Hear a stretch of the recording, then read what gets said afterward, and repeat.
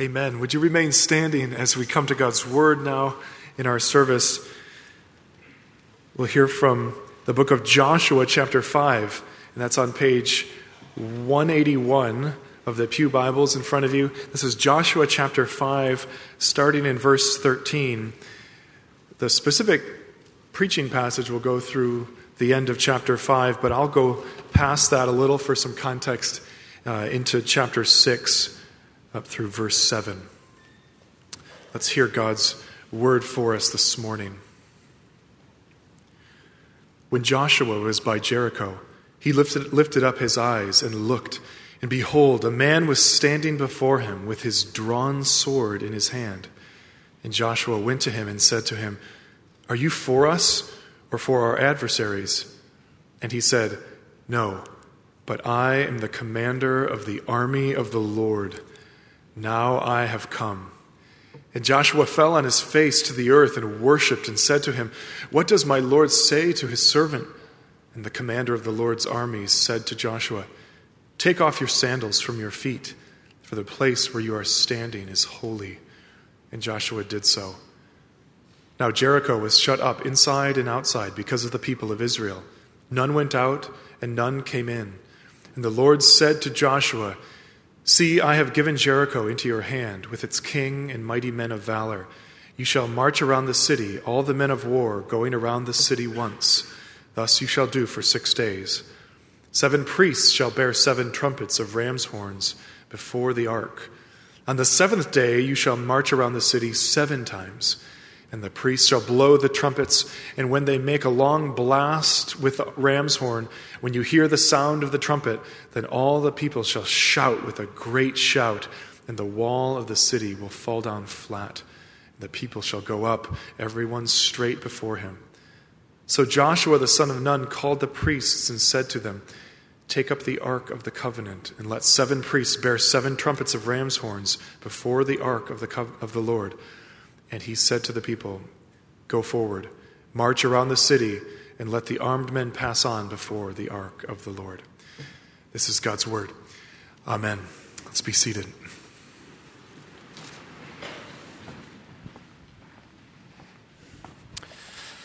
Thank you so much, Pastor Eric. Go ahead and keep your Bibles open as we come to this next in our series in the book of Joshua that we've called The 4 Forgotten Truths About God's People from the book of Joshua. Now you may be asking yourself, why are we studying this book in the Old Testament?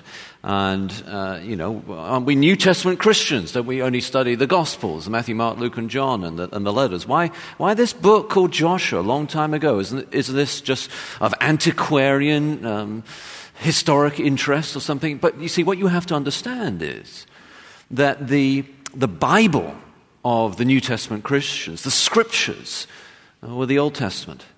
And from the Scriptures they preached Christ. And so we turn to the Old Testament, and from the Scriptures we're led to Christ from the Old Testament. And we've called this series in the book of Joshua The 4 Forgotten Truths About the book of Joshua, because the book of Joshua is, I think, designed specifically to remind us what it really means to be one of God's people. What it really means to follow God. What it really means to worship God. See, soon after this great leader Joshua had died, the book that follows it in our Bibles, the book of Judges, tells us that there grew up after Joshua a generation that neither knew the Lord nor the things that God had done. They forgot how faithful God had been. And the book of Joshua, as we'll see next week when we come to the last of these 4 forgotten truths, the book of Joshua concludes with a call to remember his faithfulness. And so that's the big sort of theme through this series. And we've already seen these 4 forgotten truths. We've already seen 2 of them. The first is that we're on a mission as God's people. We have a purpose. We're not just a holy huddle. We have a purpose to live for Jesus. We have a purpose to tell people about Jesus. Just like in the book of Acts, Jesus tells his followers, he calls us to follow him, and then he commissions us to go and make disciples of all nations, So similarly, the parallel book in the Old Testament, the book of Acts, the great captain Joshua, God's people follow their leader into the land. And we, as we saw in the first of these 4 forgotten truths, are on a mission. And then we saw last week that we have to take a risk. We looked at the story of Rahab, this prostitute, who because of God's grace and mercy was saved. And she put her trust in God, and she was rescued. And that's a risky story. And yet, of course, what it means is that anyone here, whatever you've done, whatever you've seen, whether you've been involved in any adulterous relationship, whether it's lust of the mind or the heart, that there's a God of love for you, and you need to only take the risk of faith, that is commitment to him. And we looked at that last week. And we so easily forget that. We think that religion's just, that Christianity just, that God is only interested in rules and religion and ceremony. But no, Rahab, the prostitute, she in the Bible is a hero of faith. And so we looked at that last week. It's a risky story of faith, because of God's great mercy through the cross and the scarlet cord that runs throughout the Bible of the blood of Jesus. Well, that was the forgotten truth we looked at last week. This week, we're looking at the third of these 4 forgotten truths from the book of Joshua. And this week, we're looking at the truth that we are in a battle. Now, you who come here regularly will know that I have an English accent, and I say my T's differently from Americans, so I think battle might be correct, just in case you didn't understand. I probably didn't say it right. My children tease me about what a terrible American accent I have, so please forgive me. It's awful. We are in a battle. We're in a war.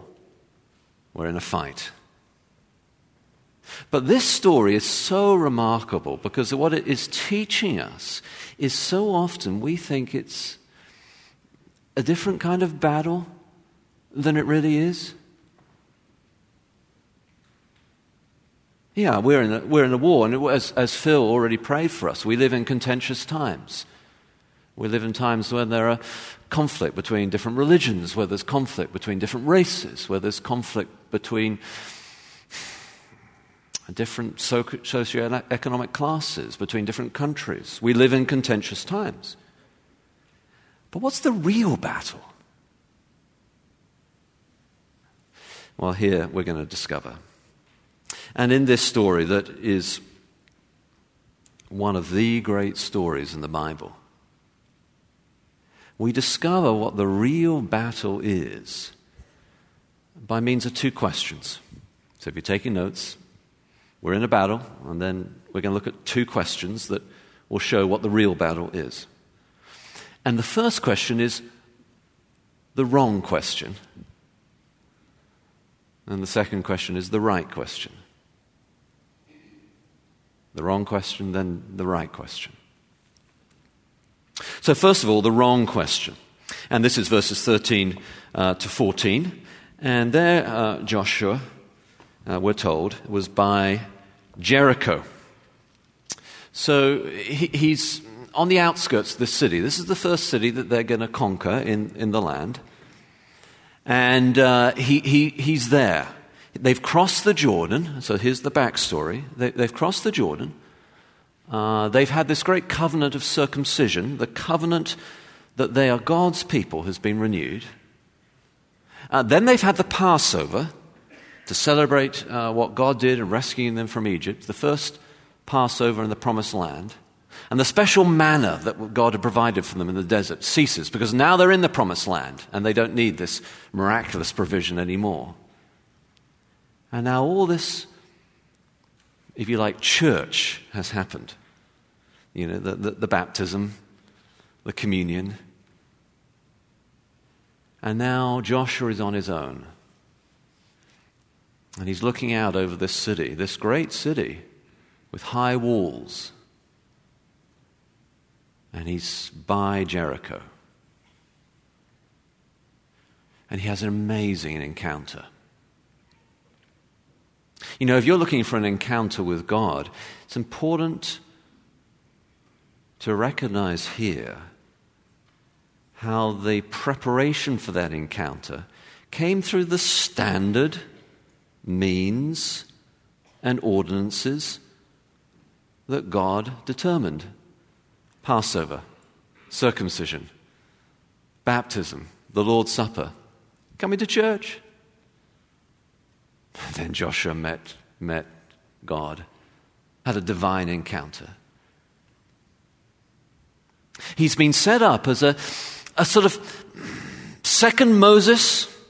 In the story you see in the Bible, Moses was called by God to lead God's people from Egypt, of course. And there's the original Passover where God passed over the people of God because the blood was daubed on the doorsteps. So their sacrifice for their sins was paid for. And he passed over the wrath of God, did not judge them, but those who were separated were sheltered under the blood of the Lamb, fulfilled in the Lamb of God and Jesus. They were rescued that first Passover. And then they crossed the Red Sea. And now Joshua, a second Moses. It's a mirror image.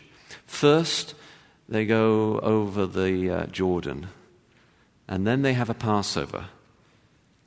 And now he's going to have an encounter, a mirror image, just like Moses had a divine encounter with God at the burning bush. Now Joshua is going to have a divine encounter, and he's by Jericho. But what is he doing? He appears to be looking down, for we're told when Joshua was by Jericho, he lifted up his eyes and looked. So beforehand, he's looking down. Perhaps he's first looked over the city and he's been overwhelmed by the scale of the city, and he cannot consider and understand how he is going to lead people to this great victory that God has told him to do. And you know, when you look over a problem, you look at it for a while, and then after a little bit, you just look down. How am I going to do this? And perhaps he's overwhelmed with responsibilities. Maybe you're overwhelmed with your responsibilities, your work, your family, your children, your grandchildren, your studies. How are you going to do it? And you look down. Or maybe he's looking down in prayer. He's praying earnestly, Lord, help me. At any rate, whatever reason he was looking down, he now looks up. And as he looks up, there's a surprise. Behold, it's a surprise. Oh, a man. A man was standing before him with his drawn sword in his hand. This, of course, is a military act of aggression. The sword is drawn. It would be like today a soldier taking off the machine gun from the strap on his back and putting it in his arms and the finger on the trigger. Joshua sees this soldier standing there with the machine gun and his finger on the trigger, with the sword drawn. And Joshua, being a great leader, knows that he has responsibility. He's in a moment of military conquest. He must discover what's going on. He must find out who this person is and what he's doing. And he bravely, we're told, he goes up to him. What a brave thing to do. He goes up to him and he says to him the natural question: are you for us or for our enemies, for our adversaries? Whose side are you on? That's a natural question. Are you for us or for our enemies? And yet it's the wrong question. Look at the reply. Joshua goes up to him and says, are you for us or for our adversaries? And he, that is the man with the drawn sword, said, no. Which side are you on? No. Wrong question. But I am the commander of the army of the Lord. Now I have come. Joshua asks the wrong question. So often we do, don't we, when we come to God? Are you on my side or their side, God? Whose side are you on? So often we do this in religious circles. Are you for us or for them? Which tribe are you a part of? Which denomination are you a part of? Which organization are you a part of? Which group are you a part of? Which race do you belong to? Are you for us or for them? Which class are you a part of? Are you for us or for our adversaries? Which side are you on? Wrong question. No. It's so easy, isn't it? I mean, it's so easy for all of us to slip into this wrong question. We want to sort of own God. We want to control God. He's for our group, not the God of the universe. He's on our side. He's for us. We're at the center, not God. It's so easy for all of us to do that, I find. You know, when I was first sort of getting going as a Christian, there was an organization that was training me and discipling me. It's a very, very good organization in all sorts of ways. But like every group, it had its quirks, its unusual sort of cultural ways of behaving, and most of them were benign. One of the quirks of sort of this particular culture that I was a part of was they had jokes that they would make about various things. They were kind of in-jokes that you knew if you were part of the group what the joke was coming. And in this particular organization that I was a part of when I was very young, they, typically for British, they had a joke about tea. I mean, it's so stereotypical, isn't it? You couldn't imagine anything else. And you may know that in Britain there's a sort of division about tea, whether you put the milk in first or second. It always amuses me when I order tea in a restaurant here and they say, would you like lemon with it? And I think, no, why do I want lemon? Milk, please. They look very surprised. But anyway, but some people like it in first, some people like it in second. And so this particular organization developed a joke about it, a Christian organization. You may know that in theological circles there's a sort of controversy as to whether the divine decrees of God took place before the fall or after the fall. And, and there's a phrase for that, which is, are you a pre- or post-lapsarian? And so in this Christian organization, as you were sitting around and tea was being served, someone would come up to you with a sort of knowing look in their face and a little twinkle in their eye and say, are you a pre- or post-lactarian? That's fine, Sort of theological nerd humor for British people. But they had other little jokes that,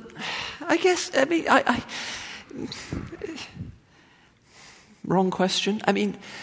So for instance, if you were standing around talking about some new idea or some theological tendency or some church or some Christian group or some Christian leader, at one point or other, if that person was perhaps not maybe on the right page or something like that, someone would say, well, not quite one of us. One of us. Our group. Our Christianity. Our Jesus. Our God. Not quite one of us.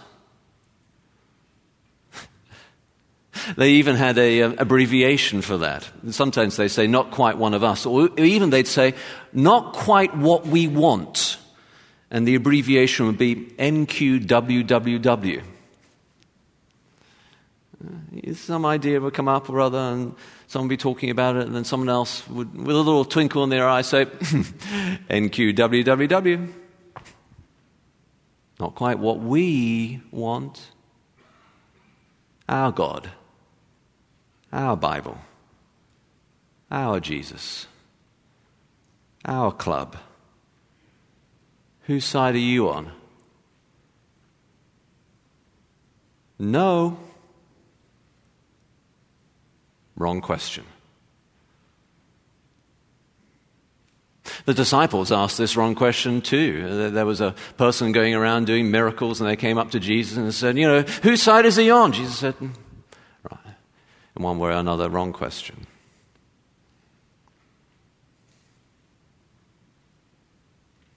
It's not whether God is on our side, it's whether we are on his.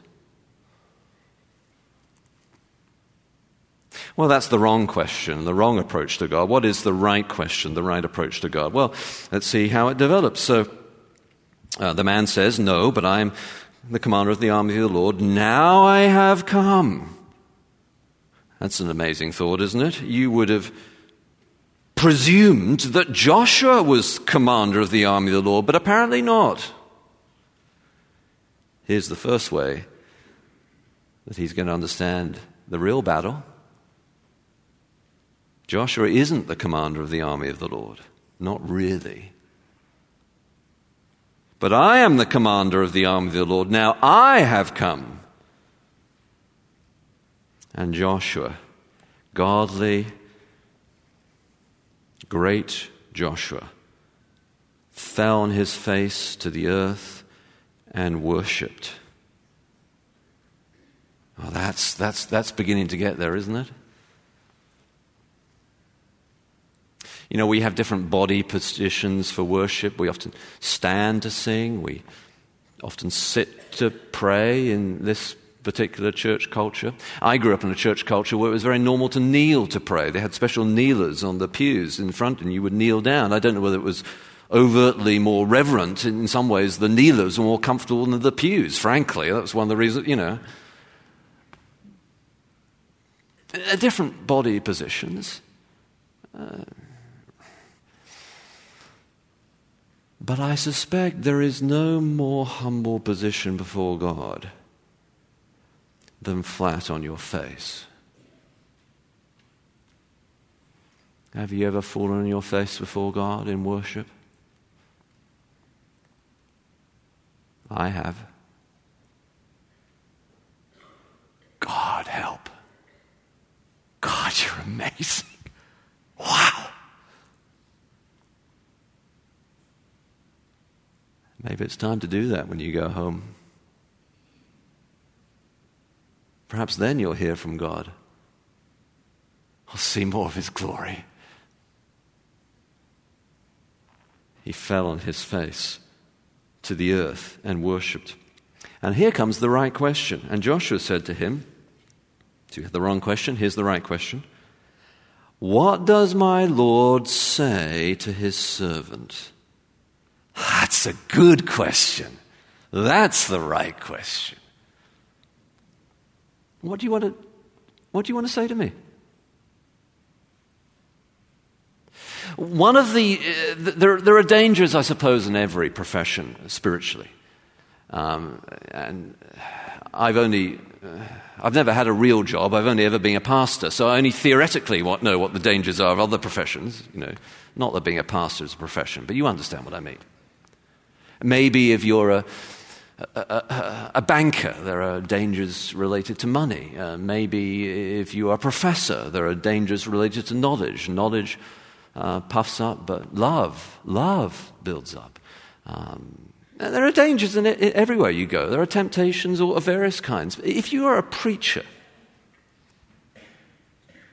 and there are various dangers that go with being a preacher spiritually, but one of the dangers of being a preacher is that you never actually really listen to sermons anymore. You become so used to sort of analyzing whether a sermon is done well or badly, whether it's a good expression of the text or not, or whether it's rhetorically constructed in an appealing way. You become so used to that you sort of filter out whatever it is that God might be saying. And I have therefore developed in my own life a discipline that when I come to church to hear someone else preach, before I come through the door, I'll ask this question. Lord, what do you have to tell me today? Do you ask that question? Lord, speak to me. Lord, here I am. I'll do whatever you ask. It may be a surprise. It may not be what I've wanted or considered was a possibility. But Lord, if you're in this place, speak to me. Here I am, Lord. What do you want? That's the right question, isn't it? We come to the Bible. Open thou mine eyes that I might behold wondrous things in your law. Lord, speak to me. What does my Lord say to his servant? The right question. Look what happens then. And the commander of the Lord's army said to Joshua, take off your sandals from your feet, for the place where you're standing is holy. Now, we don't wear sandals usually anymore.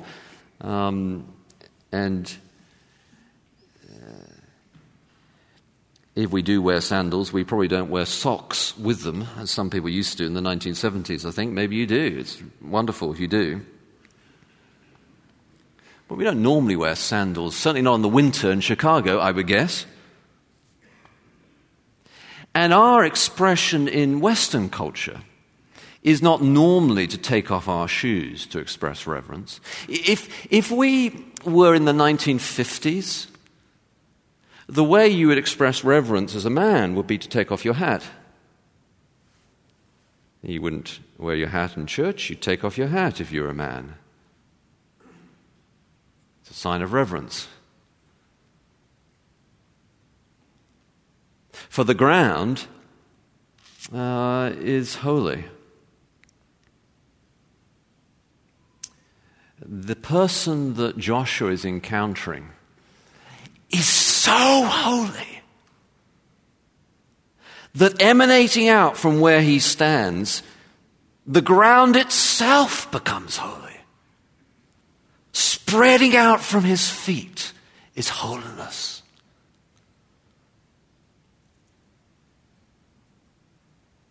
Holiness in the Bible means being set apart for God.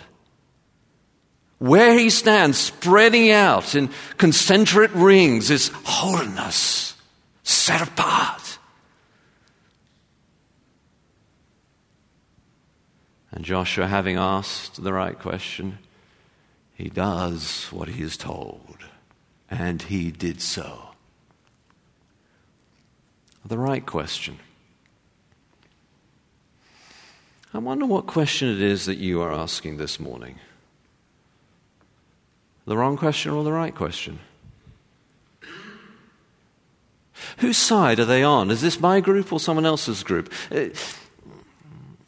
Or are you coming saying, Lord, will you speak to me? Lord, will you show yourself to me? Lord, will you help me? Lord, will you have mercy on me? Like the blind man who cried out, Son of David, have mercy on me. Son of David, have mercy on me. Not like the Pharisees who came to Jesus with all sorts of wrong questions, trick questions. I wonder what he thinks about this coin. Is he going to pay taxes to Caesar or not? Or what's the right response? I wonder what he's going to say about this issue of marriage and whether whose husband will this, how will this marriage work out in eternity if this person's had several different marriages? There's a question for you, God. Wrong question. You know neither the scriptures nor the power of God, Jesus says in reply. Wrong question. No. Or you coming face to the ground. Worship. Lord, speak. Is that how we come to church? See, this is the real battle. The real battle isn't Jericho. God can do whatever he wants with Jericho. He's almighty. Here's the battle right now. Will Joshua bow before the real commander of the army of the Lord and do what he says? See, this is the battle for how you do on Monday and Tuesday and Wednesday and Thursday and Friday as a follower of God. The battle, are you bowing before him? Are you submitting to him? Or is he your God, your way, rather than the God?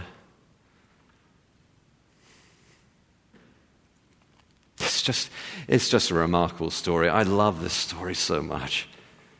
And he is Joshua. And he meets this man with the drawn sword. And he worships him. And the worship of this man receives, does not rebuke. When Paul was worshipped in the New Testament, he says, don't worship me. Peter, don't worship me. I'm just a man just like you. He received the worship.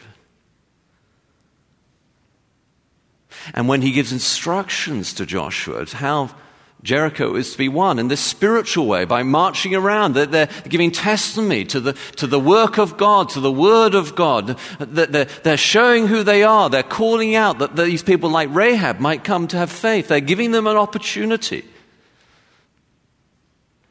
When the instructions are given, the Bible says, the Lord said to Joshua, the Lord being the special word for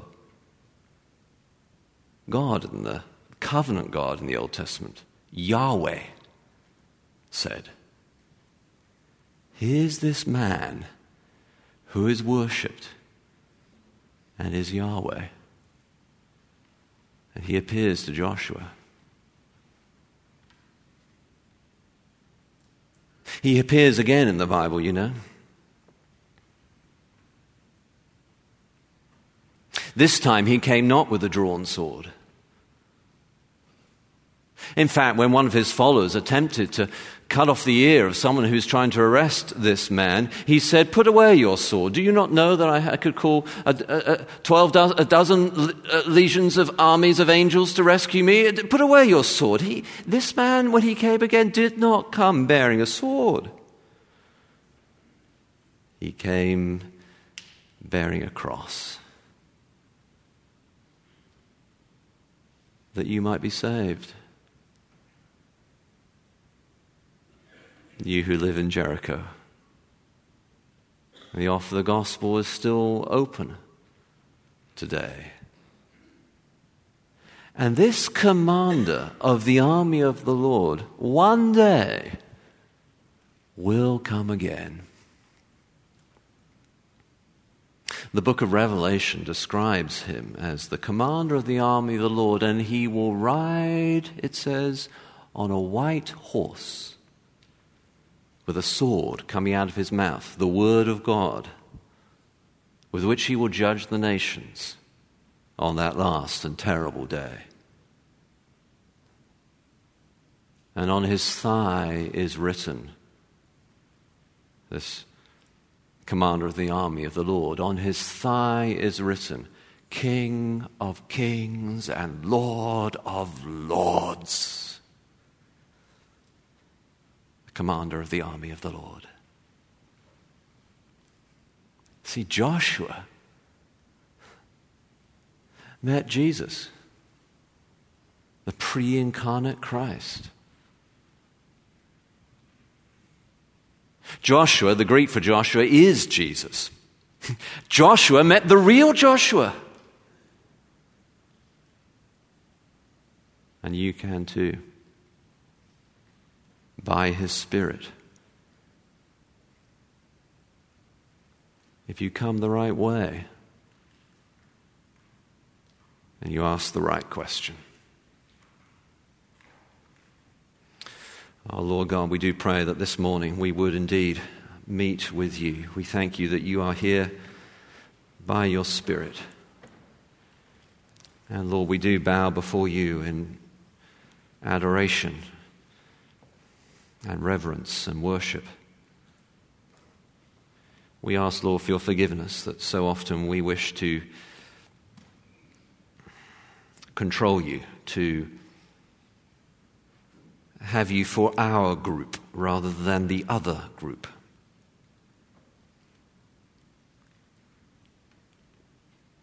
We pray instead this morning that we would come with the right approach, the right question, with all the zeal for true doctrine and right orthodoxy that the Bible urges us to have, Lord. Let us keep that for sure. But not in a way that seeks to control you or put you in a box or define you by our definitions. But to leave us this morning so awestruck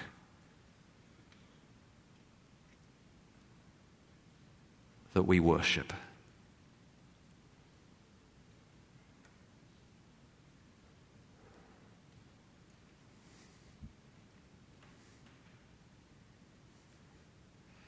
And we pray these things in the name of the Lord Jesus. Amen.